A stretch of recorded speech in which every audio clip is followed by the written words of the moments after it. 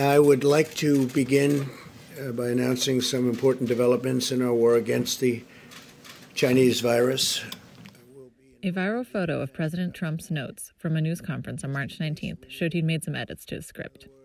He drew a line through the word corona and replaced it with the word Chinese. It's not racist at all, no, not at all. It comes from China. That's why. It comes from China. I want to be accurate.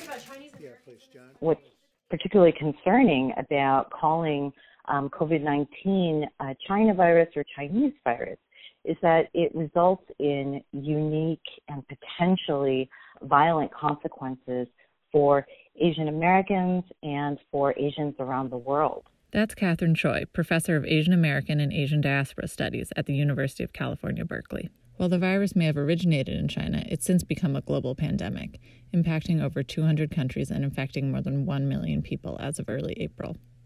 Today, the U.S. has more cases of COVID-19 than China. I spoke with Marita Ekubanez from Asian Americans Advancing Justice, AAJC, a civil rights organization that advocates for the Asian American and Pacific Islander community.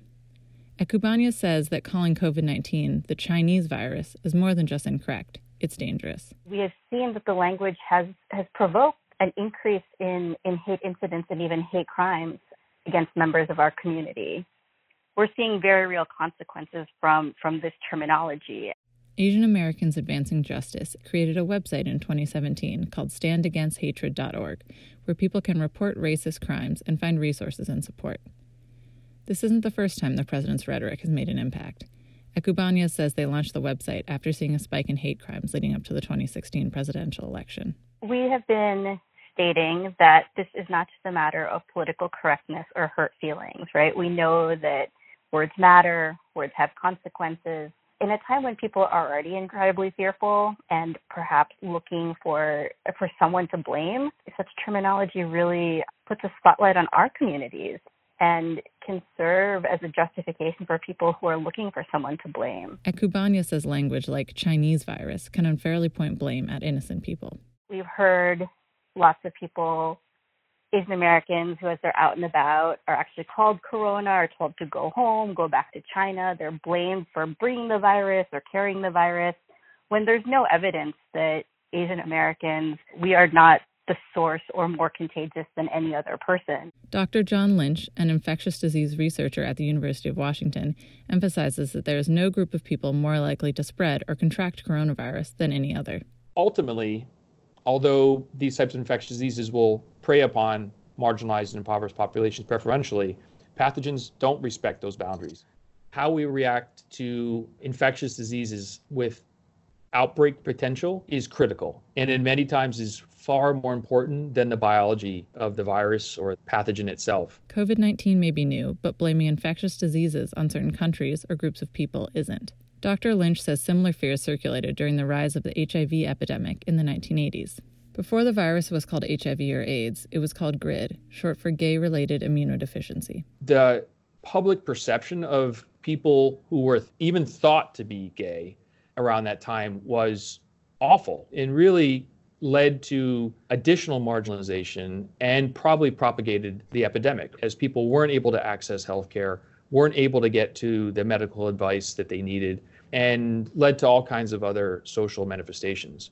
In 2015, the World Health Organization updated its guidelines on naming infectious diseases, saying we should avoid names that include things like geographic locations or groups of people, which can create confusion and fear. When something is referred to as the Spanish flu or West Nile virus, a number of scholars and policymakers have pointed out that this has led to also stigma of particular ethnic or national groups or particular places, and have resulted in social and economic discrimination.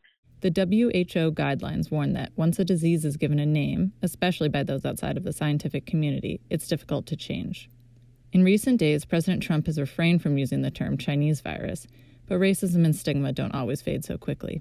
In many cases, the same people being blamed for COVID-19 are the ones trying to help sick Americans, says Choi. Asian American health providers are working on the front lines of this pandemic in hospitals, in nursing homes, who are at the bedside and in ERs.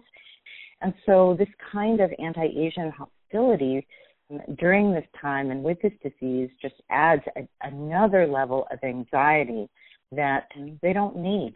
Instead of placing blame, Choi says what we need most now is to support each other. We can't get through this without that communal, collective care across racial, ethnic, and national borders. So I really hope that we learn from this longer history and can move beyond the virus of racism as well as the novel coronavirus. Do you think using the term Chinese virus, that puts Asian Americans at risk, that people might target them? No, not at all. I think they probably would agree with it 100%. It comes from China. There's nothing not to agree with. For Science Line, I'm Corinne Wetzel.